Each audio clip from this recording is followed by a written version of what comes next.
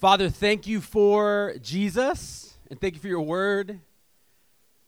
Thank you that you have chosen to and desired to reveal yourself to us and reconcile with us and be with us and make space for us. I pray that you would help us to see you clearly afresh, Jesus. I pray you would remind us about what's true this morning, and you'd invite us to use a gift that you've given us. And so, Lord, I just pray that wherever different men and women are coming into this room today, whether they're working through guilt or doubt or shame or anxiety or a lack of sleep due to a new baby, wherever they're at, or jet lag, or wherever they're at this morning, I pray that you would meet with us and you would remind us that you love to meet with us and that you love us. It says in Scripture, for the joy set before Jesus, he endured the cross, and that joy is us. You didn't need us, you wanted us, and you call us to yourself through moments like this and gatherings like this. And I pray that we'd encounter you this morning. In Jesus' name, amen. Good morning, Restored Church fam. How you guys doing? Yeah. So before we start, I want to get a little weird. All right, I don't know if you guys ever had, you're like, what's going to happen? Dude, we already hit French kissing and water sausages. I don't know where this is going to go. I don't know if you ever have moments where you step out of what's happening around you for a second and you observe it, and then you let yourself step back into it to be present with it. I had this, my daughter Olivia had a ballet recital yesterday, and some guys were there. It was a wild time. But one of the things that happened is I've gone to recitals of hers before, and I've had moments where I've gone in, and honestly, I've just kind of been like, oh man, I'm just waiting to see my daughter, and when that happens, like I'm good to go internally, like we can leave and stuff. And then yesterday, like I allowed myself to be present and watch all the ballet, like actually watch it, actually listen to the music, actually allow myself to be there. I think Will was crying, to be honest. He also was letting it happen. But I like took in what was happening, man. I let like the music hit me, and like I teared up a few times. And then when Liv's up there and stuff's happening, I'm taking what she's doing, and I'm realizing like this is the only moment. This is the only time this is going to happen. Like this is a once in a lifetime moment, truly. And it might sound weird. What I want to say is this gathering is a once-in-a-lifetime moment. Likely, the men and women in this room will never be in the same room ever again. And even if you were to go real philosophical, Kyle will answer your questions after gathering. Even if you were to physically get us all in the same room, in even a few months' time, you will not be the same person from a spiritual maturity standpoint, an emotional maturity standpoint, a physical maturity standpoint. Like there are unique things about this moment you're sitting in. And so often we can just breeze through life and miss what's happening. And what's happening is not only are you in a room with a unique group of people, it's in the presence of the triune God at this moment in your development. And you'll never get this back.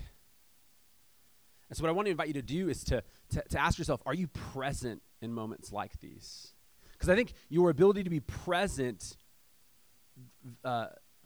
vastly impacts your ability to experience God in these spaces.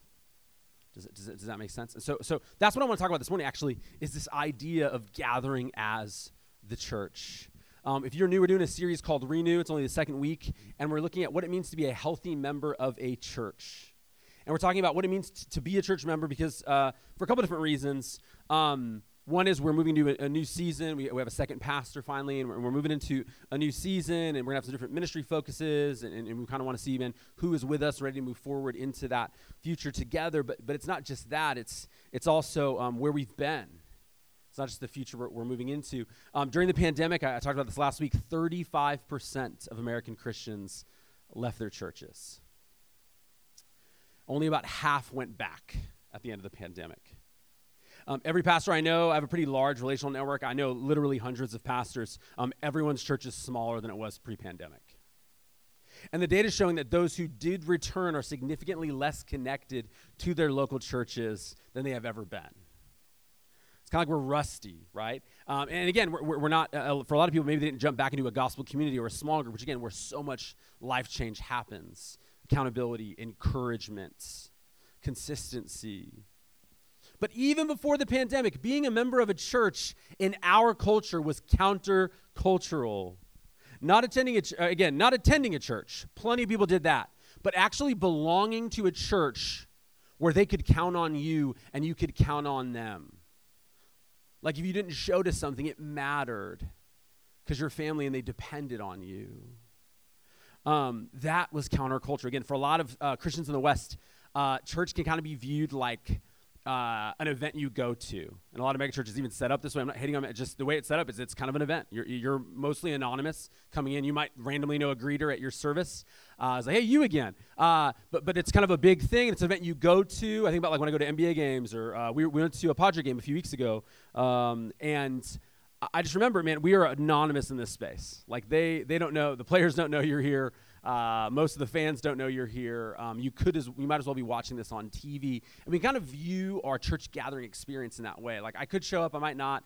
It's really about what I experience and then I go. But to belong to a community where you're actually receiving something from a real person and you're giving something to other real people, that's countercultural. And I think it was countercultural for a couple of reasons. I want to highlight two of them this morning. They're the idea of commitment phobia and consumerism. Commitment phobia and consumerism. Commitment phobia, again, we live in a country that is built on consumerism. For better or for worse, it is, I would say for worse in a lot of ways, but we are empowered by consumerism. So much of our economy at this point in human history is built on consumerism.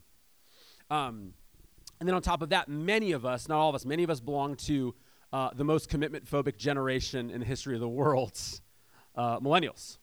And again, you see commitment phobia play out in a ton of different ways. I don't know if you guys have ever tried to organize an event, and then you check the day of who's coming. After they've already said, I'll be there, and messages start to roll in like, I think so. And then you say, oh, I thought you were in. Yeah, I'm tired. You go, why are you tired? I had work today. Don't you have, I know, it's hard, I'm tired, you know, and there's so much of that in our culture. Comedian Aziz Ansari once joked that before texting existed, if you made plans with your buddy Phil to grab a beer at 8 p.m. and Phil wasn't at the bar by 8:15, Phil was dead, all right? But we don't want to commit to plans. This happens in romantic relationships. I led a college ministry, and we'd encourage the students to do something called a DTR, which sounds real close to a wild thing that we weren't encouraging at the time. Time and place, you know. But DTR was define the relationship, and it was like the most Christian lingo thing in the world. And part of me really hated it. But why we had it is if you're catching feelings for someone and it's been going for a while, at some point you should probably let them know. Or like let that dream die and release them from that ever happening in the future. But you can't hope that's going to happen and stay close. This way of doing relationships is chronicled in the millennial anti-love story and cult classic, The 500 Days of Summer. You guys have seen this movie. It's a story about a guy named Tom, played by Joseph Gordon-Levitt, and a girl named Summer, played by Zooey Deschanel of New Girl fame. They have for all intents and purposes, at the beginning, they have a classic rom-com meet-cute moment in an elevator. Tom is listening to the Smiths, the 80s, British band, on a Walkman. And she's like, your Walkman is so cool. No one has Walkmans anymore. And is that the Smiths I hear? And he's like, yes, okay. Again, love connection, right? It's a movie. And they start talking and dating and sleeping in each other's houses and having sex and buying furniture together. And at the entire time, Tom is wondering where they stand. And throughout the movie, it's like him. It's kind of weird. He talks to his little sister and to his friends. He's like, what? He's like, you need to ask her what you are. And he keeps asking for, what are we? And she just says, hey, labels are for losers. She says, we're fun. And one day, he just keeps pushing, and they have a fight. And he says, dude, what the heck is this, right? And she just says, we're just friends. And at this point, Tom snaps. If you've seen the movie, he says, friends, this isn't how you treat a friend. Kissing in the copy room, holding hands in IKEA, shower sex, friends, get that out of here. says something different, but it's similar. Now, what's going on with Summer was fine to use Tom. She was communicating implicitly, I will use you as long as you meet my needs or wants and you're fun. And if that changes, I'll move on. Once you require commitment, you're a liability. And so I'm not committing to you. What I want is the most important thing. And consumerism kind of meets this. And it's moved consumerism's moved from like material things to relational and sexual desire. We've commodified the human experience and human connection. With things like hookup apps, even our romantic lives and our sexuality are being so blatantly consumerized. Pornography is a similar thing. You pick someone to use or experience or whatever, and then you basically move on. I know that's not how everyone uses apps, and there's an appropriate way to date and all that stuff. I'm just saying, for a lot of people, that's how they approach the apps. What can I get out of this, right? Is there a person good enough for me? And is there someone who wants to do what I want to do? And then you kind of keep it moving. You might be wondering, what does this have to do with membership in a local church? And the answer is a lot. If this is the worldview and the kind of our cultural moment in terms of committing to your romantic relationships, your familiar relationships, if they're ravaged by commitment phobia, it's going to impact your spiritual relationships. There's no way they can't drip into how we view church, how we view our relationship with the bride of Christ. And so when we look for a church, we don't tend to ask, who is Jesus calling me to? We tend to be like Summer in 500 Days of Summer, man. Who am I having fun with? Who's funny? Do I like this? Is this easy? Is this requiring work or commitment from me? And if it does, we often move on. And so in the American church, the church is something we consume but rarely commit in covenant to. And so we might attend a church gathering when we're feeling spiritual. Right? Check. Commit to reorient my weekend schedule with a Sunday gathering in mind. No way. Like, come on, man. Meet with leaders to encourage me and cry with me in my time of need. Check. Commit to submit to leaders who might tell me what I want is wrong or unwise according to what Scripture says. No way. You're here to encourage me. You're not here to challenge me. Attend a church gathering in a building paid for by the church fund and receive from a staff that is supported by the offerings of the church. Check. Commit to give a sizable chunk of my own money to that church each month that can be counted on, barring a change of income. Come on, bro. Like, we're not doing that. Hang out with people who make me feel good about myself? Check. Work out conflicts when people make me feel real bad about myself or it gets weird? No way. I think God's calling me to a new church, you know. And so in our romantic relationships, our fear is someone better might come along with a better sense of humor, a more, scintillating conversationalist, easier on the eyes, better lover, whatever it is. And we put off commitment as long as possible, using as many people as possible, until we enter into a dysfunctional marriage that is precisely dysfunctional because we've trained ourselves to take from others, not to give. And we wonder why we keep bouncing around. When we bring this into the idea of the church, we go, man, I'm always looking for like a better church, a better group of friends, a better family. Lord knows, better preaching. And then we move on. It's like we were never a couple, dude. We were like just kind of hanging out. But today I want to talk about what it means to commit to God's church in the gathering in spite of the church's flaws. Me and Jackie were talking to a friend the other day about dating, and Jackie basically just said, everyone settles, just so you know. Everyone settles, okay? Everyone who's ever been married, you will see someone better looking than your spouse, right? In 20 years' time, right? Like, that's just true. It's true. It happens. Someone who's funnier, who's smarter, who agrees with you more often, right? Whatever it is, the longer you go in marriage, there's these things, but it's about a commitment you make to the other person. Does that make sense? Like, no one is perfect. And by the way, if you were with that other person, it'd be the same thing. It's just they pop in a certain way, your spouse doesn't or whatever. But faithfulness is going, I love you, and I'm committed to you, and I've chosen you, and I'm with you. Jesus loves his bride. It's the only thing he's coming back for?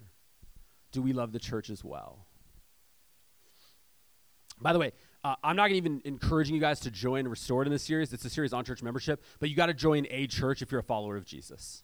It doesn't need to be this one. I really want to say that. Like, dude, I can't do it. I just can't do it. No AC, whatever. Add a cold brew, whatever it is. I got it. This sermon, whatever it is. Like, I got to go. That's fine. But you need a space where you belong and you are known, actually known, and loved and challenged and walked alongside with through the highs and lows of life. Your soul's desperate for that.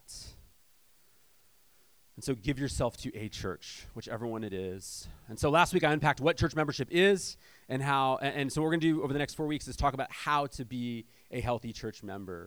And we're going to be looking at what we've called them the 4 Gs, historically restored for members, gather, go, grow, give. Grant's going to preach 2 of these. And today I'm going to look at this idea of the gathering together. This is a Sunday gathering. Acts chapter 2. I want to read a passage that kind of sets up our whole series. We'll probably look at every week. Acts chapter 2, verses 42 to 47, describing the early church after Jesus ascended, post the Spirit coming. It says they devoted themselves to the apostles' teaching, right, to Scripture, to fellowship, which is the Greek word koinonia. It's deep connection through hardship. Don't think bad potluck, fellowship hall.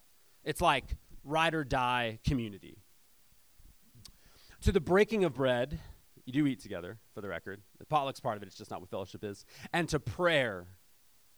Everyone, and by the way, it says they were devoted to these things. Not had a casual interest. They devoted themselves to these things. And it says everyone was filled with awe, and many wonders and signs were being performed through the apostles. Now all the believers were together and held all things in common. They sold their possessions and property and distributed the proceeds to all as any had need. By the way, this isn't a cult. They weren't forced to do it. They were willingly doing it, and it wasn't giving up everything you own. It was making sure that no one in the family was in abject poverty. So it's not that no one had anything. It's that no one had nothing. They took care of each other. It's not that no one had a nice house. It's no one didn't have a house. Does that make sense? Verse 46, every day they devoted themselves to meeting together in the temple and broke bread from house to house. They ate their food with joyful and sincere hearts, praising God and enjoying the favor of all the people. Every day the Lord added to their number those who were being saved. And so they were devoted to the church, as in to one another. But they also devoted to gathering with one another. It wasn't just fellowship. It wasn't just meals. I think as a church, we're really good at kicking it and eating together. Like we do that. Guys, like, there's going to be food at this thing. You already know. There's going to be food and drinks, cocktail, whatever. It's going to happen. That's our church. But is there a Jesus we're gathering around, reminding ourselves why we're a community? It's not just to have friends. Some of you guys, maybe that's why you're here. I want more for you than that. It's not a bad place to start, terrible place to end. People will eventually let you down in real ways. Jesus won't. But what I also want you to catch is the gathering was the lifeblood of the church. Even before the Spirit comes at Pentecost, he says, gather together in the upper room and wait. And in that context, God will prepare you for mission. Acts 2, people are getting saved like crazy. Poverty's being alleviated. The world's being changed. Their gathering empowered them to do world-changing work the church is supposed to be involved in, like evangelism and disciple-making and justice and renewal. And the church's mission, if you're doing it for real, not just Kyle and Kyle, it's hard work to give yourself to the glory of Jesus and benefit others. By the way, we have Ashley and Scott Stroman here, another couple planning a house church in a suburban context. Different thing, hard work. Hard work. And so the church's mission is hard, and the gathering gave them the spiritual nourishment to provide the energy they needed to do what they needed to do. What I also want to say is it's hard being a Christian in 2022 in California. Really everywhere, let's be honest, in America. It is not easy. And again, it's throughout church history, it's been a lot harder, and it is harder in other places. Again, you could hear stories. But it's costing us now to be a Christian. There's a social status that can take a hit. There are jobs you might not get if you publicly identify with the Jesus of the Scriptures. Not that Jesus is my homeboy who affirms everything you want to do, but actually goes, there's a right and a wrong, a black and a white, an okay and a not okay. And so we need spiritual energy. We need times with the Savior, with each other to encourage us. I've heard stories of Christians in China who walk over an hour each. I don't know if you guys have heard stories like this. They walk over an hour each way at night, at the threat of their own lives, just to gather with other believers and worship. And when I hear stories like that, I feel inspired, but I also feel kind of ashamed. Because I don't have that in me. I mean, doesn't Sunday gathering feel hard to devote yourself to? Like, life gets busy, man. It fills up quick in our society. Monday through Friday, you have kids, you keep adding stuff. There's so much happening. And plus, man, gatherings can be so long. And the sermons can be really long. One author writes, I love this, he says, I assume you're like me. I can get itchy-skinned and scratchy-throated after an hour or so of church. I can get distracted and cranky when it goes too long. My feet ache, my backside numbs, my eyes glaze, my mind fogs, my belly growls. I find myself fighting back yawns and then not fighting them back anymore, letting them gape and roar, a signal to my oppressors, let my people go. And I'm the pastor. If gathering's hard, it's been hard for a long time. This isn't a new problem. Acts chapter 20. It's a funny story. Sad, funny, miraculous. There's a lot going on. Acts chapter 20, verse 7 to 12, it says, on the first day of the week, a Sunday, we assembled to break bread. Paul spoke to them, and since he was about to depart the next day, he kept on talking until midnight. Paul's on an apostolic missionary trip. He is there to encourage local leaders, encourage their group. He's like, I want to make the most of the time. We can't record this and send it to you. I can't get a podcast going so you can catch up on episodes. I've got to do it, Bill O'Reilly, I got to do it live, okay? And it says he kept on talking until midnight. And says there were many lamps in the room upstairs where we were assembled. They are assembled in a room upstairs. We have windows, no glass, no screen. Old school Middle Eastern architecture. And a young man named Eutychus was sitting on a windowsill and sank into a deep sleep as Paul kept on talking. When he was overcome by sleep, he fell down from the third story and was picked up dead. It's a long sermon. It killed him. By the way, I love Paul's composure. Paul went down, bent over him, embraced him, and said, don't be alarmed. He's alive. After going upstairs, breaking the bread and eating, Paul talked a long time until dawn. He preached so long, a guy fell asleep, he died, heals them. Let's take communion, have a bit of food, a little bit of wine. I'm going to teach again. And they're human. They get tired. And then they brought the boy home alive and were greatly comforted. I mean, you got two quotes here. You have verse 7 says he kept on talking. Verse 11 says he talked a long time. Like Luke wants you to know, I was there and it was hard. I'm a travel companion. I mean, this guy's long-winded. The whole Torah summaries, like Bible Project Live without the video. Like, it's just a lot, Paul. I remember I went on a trip, similar trip. I went to Anthem, Denver to encourage Josh Lewis and his team. They had about 20 of their leaders. And we went, and I'll never forget it. We were going for about 2 hours to Q&A, leadership. They wanted, help with shepherding stuff and thinking through small groups and thinking through community rhythms, different stuff like that, the beginning stages of a church. And I'm doing that. And I even kind of felt like Josh was like, let's just keep this going, right? And it was a weeknight. There was kids there. It was a Friday, but there was kids there. It was technically a weeknight, whatever, but... And it was going, and I was like, man, I think that's it. And we went from the lounge to, the living room, and he's like, let's keep this going. And then when we're in the living room, he's like, hey, let's keep this going. Let's go to the patio now, and we'll do some drinks, just keep talking. And I was like, man, I was feeling a little tired. But I was like, you know what? He's asked me to do this. I'm here to do this. I want to give them what they want. And so we go out, and we continue to talk. And his brother Jacob, his wife Sarah preached here a few months ago. His brother Jacob's like, hey, I'm going to check on the kids. And he never came back. We had an hour and a half left. And Sarah's like, dude, he went upstairs and just fell. The next day, he's like, I didn't even mean to, man. I told myself 5 minutes. I really did want to check on the kids. And so I've been there. Gatherings can be long. They can be hard to prioritize. And again, though, the church has always struggled with this. It was messier than what was laid out just in Acts 2. They are devoted, but they have times where they move away unintentionally over time. And there's moments they're just humans and they're weak. Even if something's good for them, they struggle to get there. In the letter to the Hebrews, the author's writing to a Hebrew audience. And it's a really pertinent letter for us today, I believe. Parts of it are. because he's writing to a people who are considering falling away from the faith because persecution's ratcheting up in their context. The entire letter of Hebrews, if you read it through, it's basically Jesus is better, don't give up. Jesus is better, don't give up. And they were Hebrew Christians, and basically persecution kicked up. They were losing jobs and businesses. They were losing respect in the community for being associated with Jesus and his community.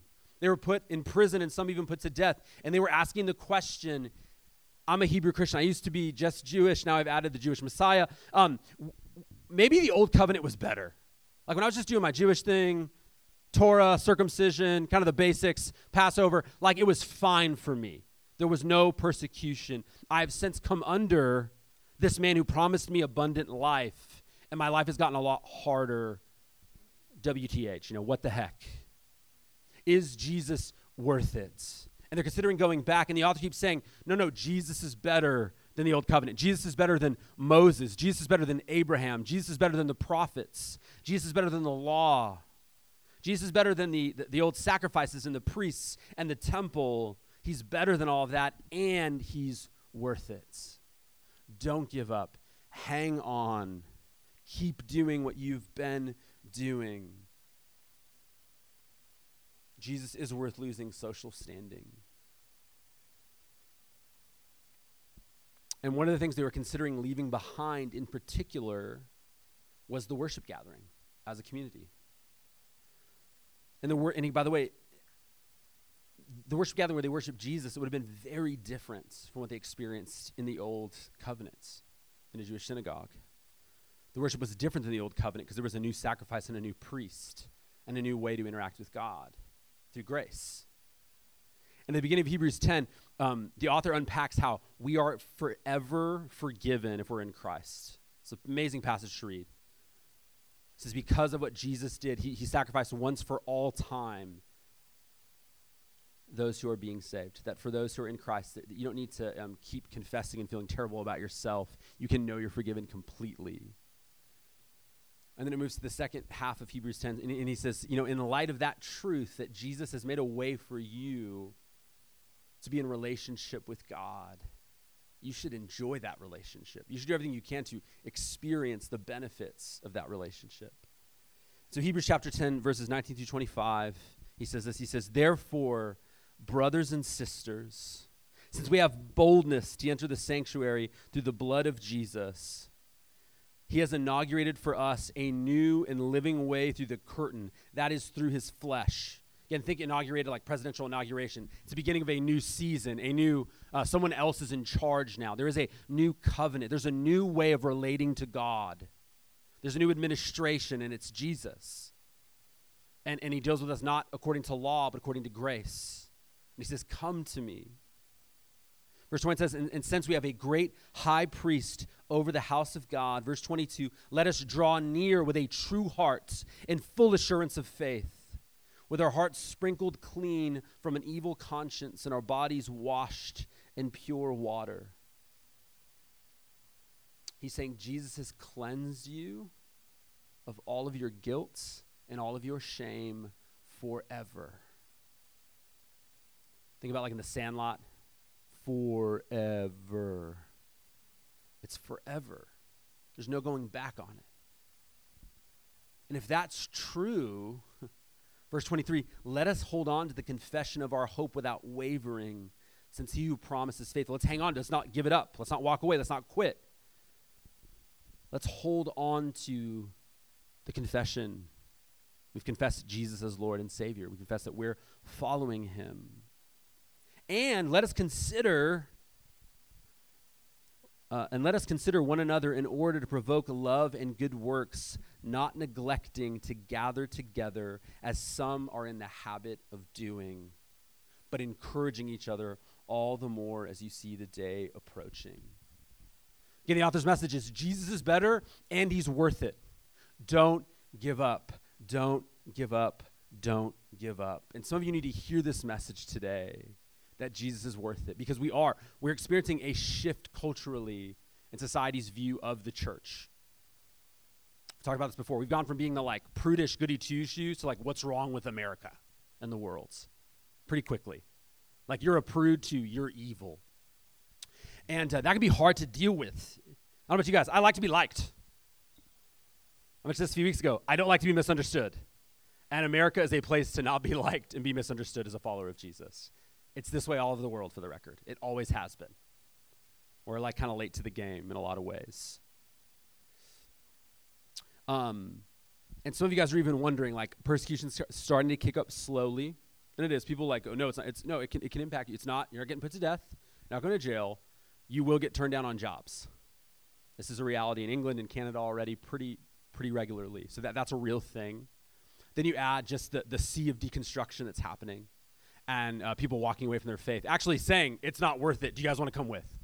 It's not worth it. Jesus isn't better. Conservative politics is better. Liberal politics is better. Whatever. Smoking weed, doing yoga, and just chilling on Sunday is better. Whatever. Like, I've got a better way, and it's easier, and it doesn't come with anything that's hard. And some of you guys might be wondering, man, is Jesus worth it? Is he worth hanging on to? And I would just say to you today, just like the author of Hebrews, you might not be wrestling, is this a better covenant? But I do want to ask you, is it a better life without him? I mean, can you imagine going back to a life where you had to create your own identity? Do you remember that life? When you weren't like fighting it, but it was like your actual worldview. I create my own identity. I validate myself. Where you actually thought you had to have everyone be happy with you. Where you believed love was conditional. Where guilt and shame were close companions. And if you weren't sure if you believed in God, but part of why you didn't want to believe in God is because you were afraid of him if he was there. You knew you were guilty. For a lot of us, addictions were numerous. Loneliness was acute. There was no bigger purpose to live for. Everything seemed trivial and temporary, if we were honest with ourselves. Again, church is hard and messy, and persecution, honestly, it sucks. Even at the chilled level we have in our culture, comparative to the world and church history. But it's not, walking away from that isn't better. Walking away from that isn't worth walking away from Jesus. Another thing I want to say is when we're in a cultural moment like this, we do need this nourishment. Because when you're struggling in your faith, we often will isolate, at least from the church, and then oftentimes stuff does not get better on its own. If you think about it, we live in a fallen world with a ton of messages coming after us. I have this diagram. It's a deconstruction diagram. It's from a book. Honestly, the book's not great. We can talk about it if you want to talk about it. It's not well written. I forget the gal's name who wrote it, but this was really helpful to me. She's not a good writer. The message is fine. The theology is fine. Just not the best writing. But I thought, I was like, dude, you should have put this in the front, dude, because I would have, we're not going to go through the whole thing, but she talks through feeling pain and disappointment in a church experience as you're wrestling through your faith.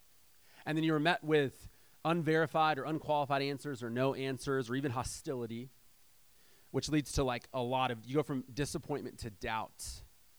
And then the next move, there's a move before doubt leads to deconstruction, and it's you isolate. It's a common story. You isolate from the church, right?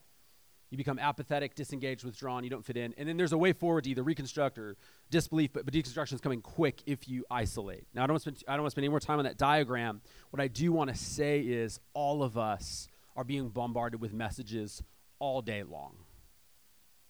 And they're all telling us a different story about what the good life is. They're all telling us a different story about what's true and good and beautiful. They're all telling us a different story about our identity. They're all telling us a different story about meaning and purpose, and we're being bombarded all the time.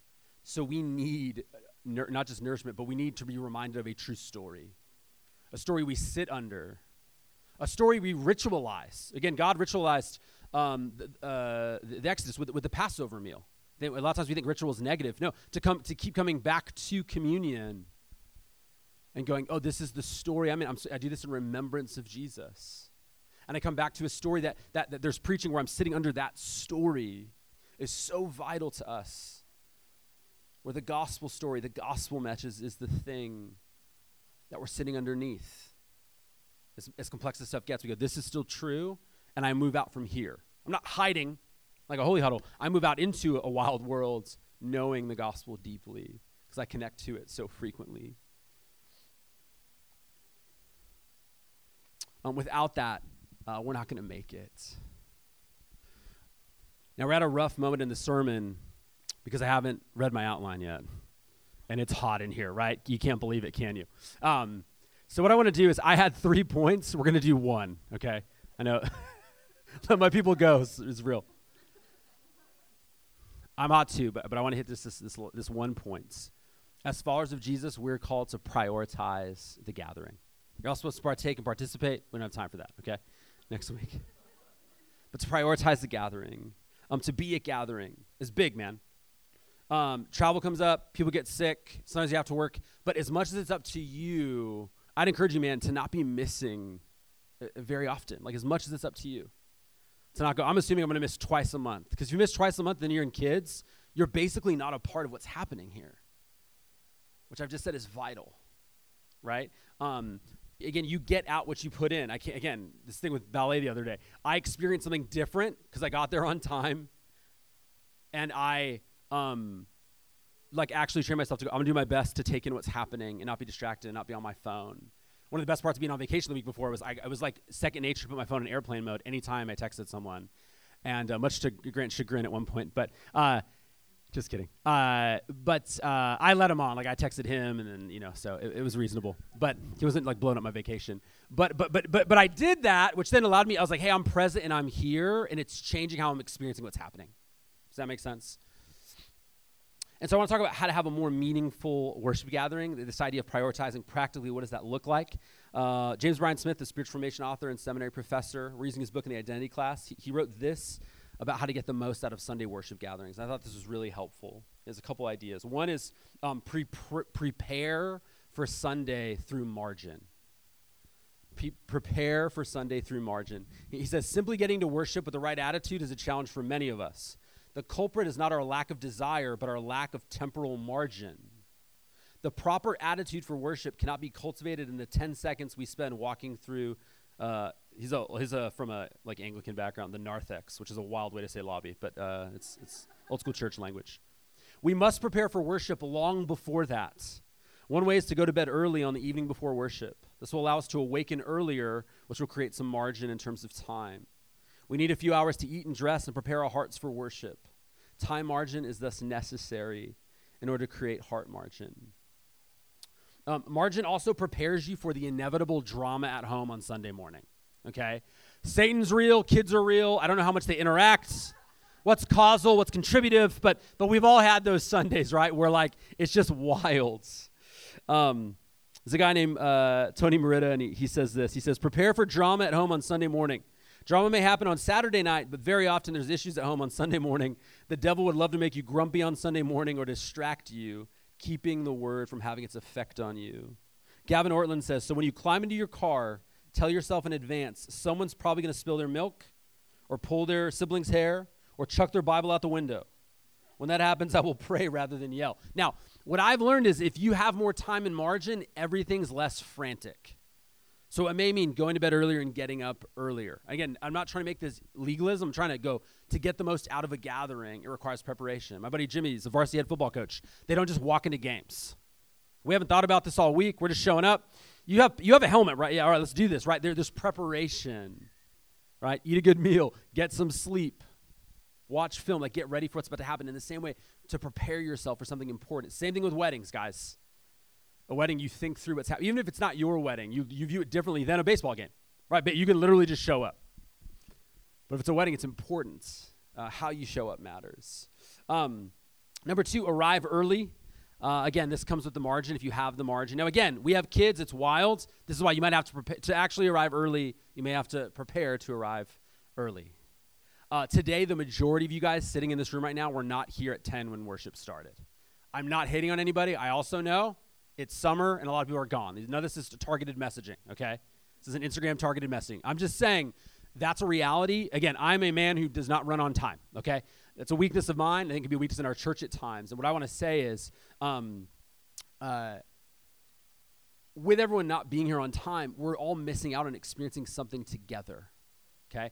And now I'm thinking about sending out a survey. Should we start at 10:15? Now, here's the thing. I don't want to start at 10:15. Everyone's here at 10:25. So if Does that make sense? Like if you are like, hey, with kids, we can't get here at 10. I want us all to meet us where we're at in this moment. Hey, guys, 10's not realistic. We need to do later, okay? And we'll get the AC going, some of the doors shut. We can figure something out. But maybe we need to start later. But if it's purely a preparation issue, I would encourage you to view this at the same level, at least, as you do work.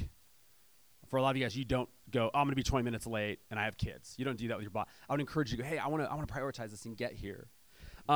Richard Foster, this Quaker guy, he said, this just made me laugh. He says, enter the service 10 minutes early, lift your heart in adoration to the King of Glory. Sweet rhyme. But in a real way, if you're in here early, you can go, God, why am I here? You can start to pray, Father, I want to encounter your love today through this gathering. I'm here to encounter you. I'm remembering why I'm here. Which leads to number 3, come with holy expectancy. Foster encourages this sense of holy expectancy among worshipers. This can be done by a simple prayer. Spirit, speak to me. Jesus, teach me. Father, let me experience your love and power. Again, what do we even expect to happen in these moments?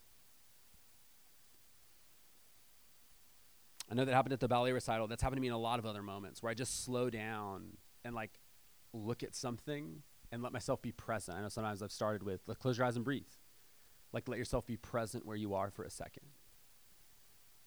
I'm not exaggerating when I say, in this seat where I can see all of you, this is a remarkable group of people who are all honored to sit with, who are all honored to worship with.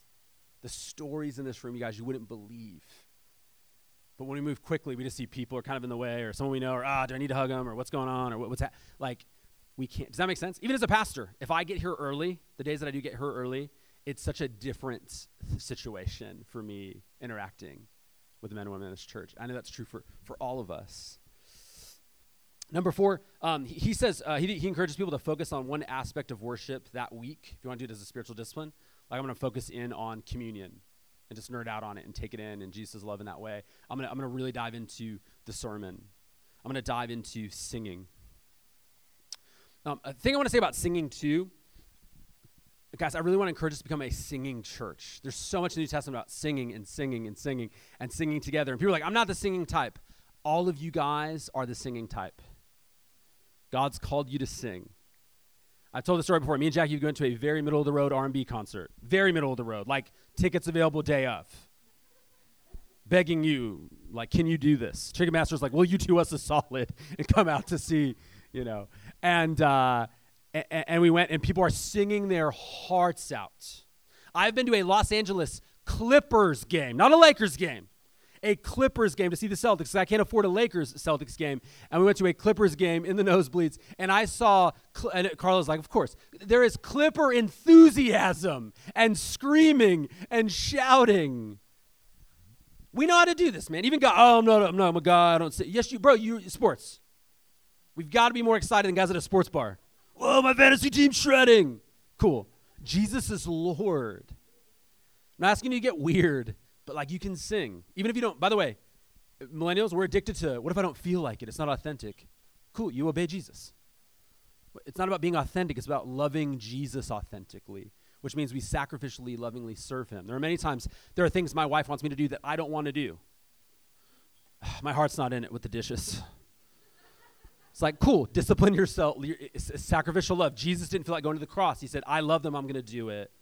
Small thing to sing. Guys, we can't be too cool to worship Jesus. I do think something happens when you sing, for the record. Something, not only are we commanded to do it, you're more engaged. You're more present with what's happening. By the way, one of the things I've noticed, last thing I'll say about singing, I've noticed when you sing, the worship sounds better. I'm not exaggerating.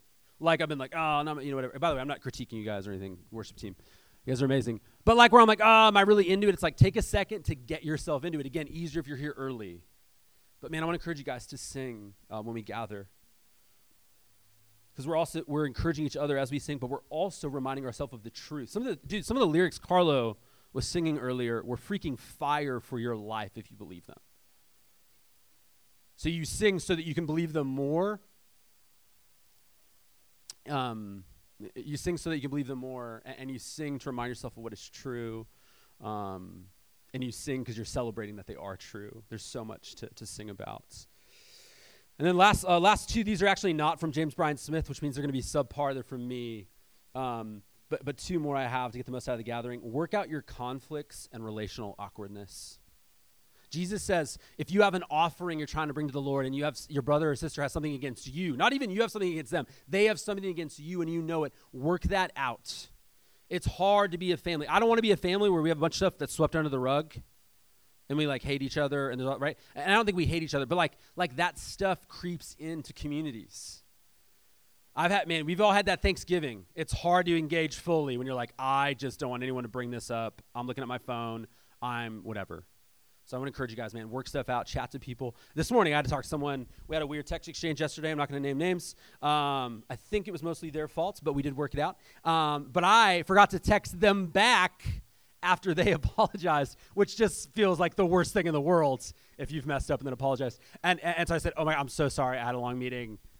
I'm so glad you're here, and I hope that, and she's, oh, no, it's fine, But do that. Again, that could really impact someone's experience or your own experience if you're like shoulder checking. And then last but not least, I want to encourage, if you're a member of this church, again, I'm not trying to go legalism, bring a physical Bible.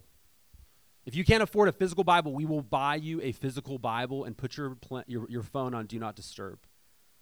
Don't use your phone for the Bible, man. Like, I just can't tell you how, none of us can handle it. The phone's designed so that you can't pay attention to anything ever, even important stuff. We're running people over on the streets. Literally. I mean, people are dying of it. Like, it's distracting. If it distracts you when you're driving and it's life or death, it's going to distract you during worship, during the sermon, during whatever it is. Does that make sense? But I do want to encourage you, bring a journal with your Bible, a little one. Write down. If you're like, I want to look that verse up. I don't know if Andy might have made that up. I want to look that up later. Write it down. I'm not trying to keep you from Googling stuff I'm saying. Google it later. Just write it down. And then GTD, Google that thing, okay? Do that. I'm serious, fam. Like this week, if there's one application point, buy a CSB Bible.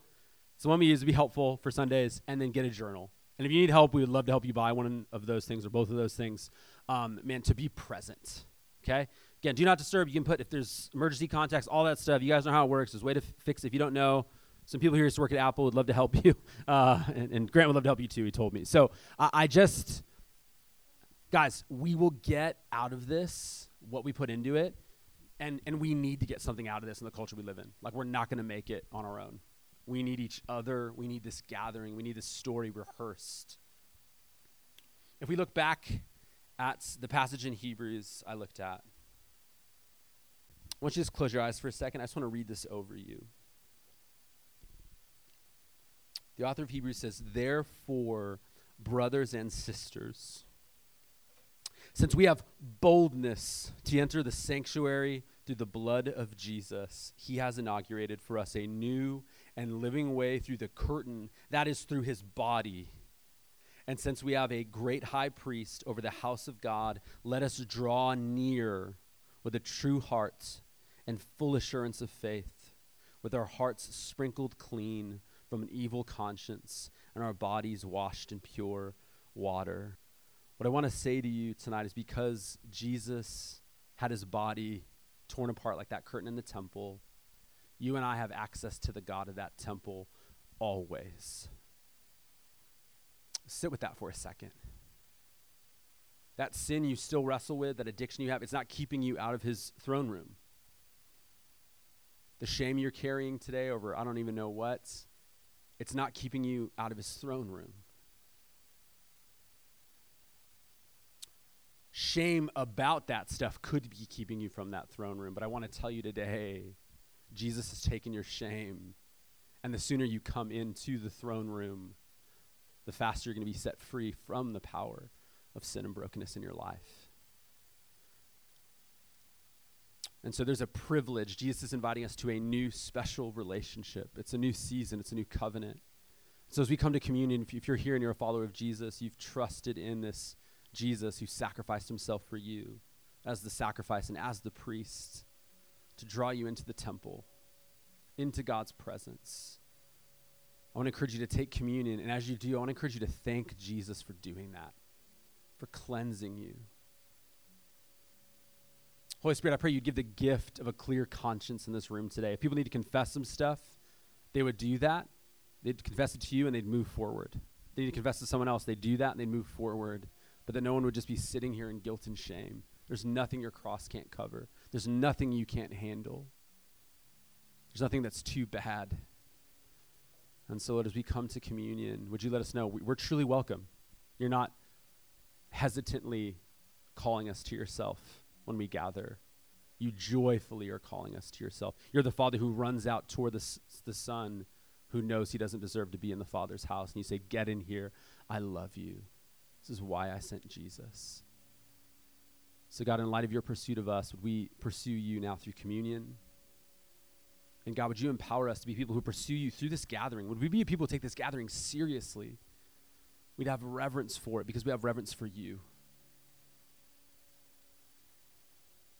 And all that you did to wash us and cleanse us and draw us near. You wanted us near. Will we come near to you? In your name we pray. Amen.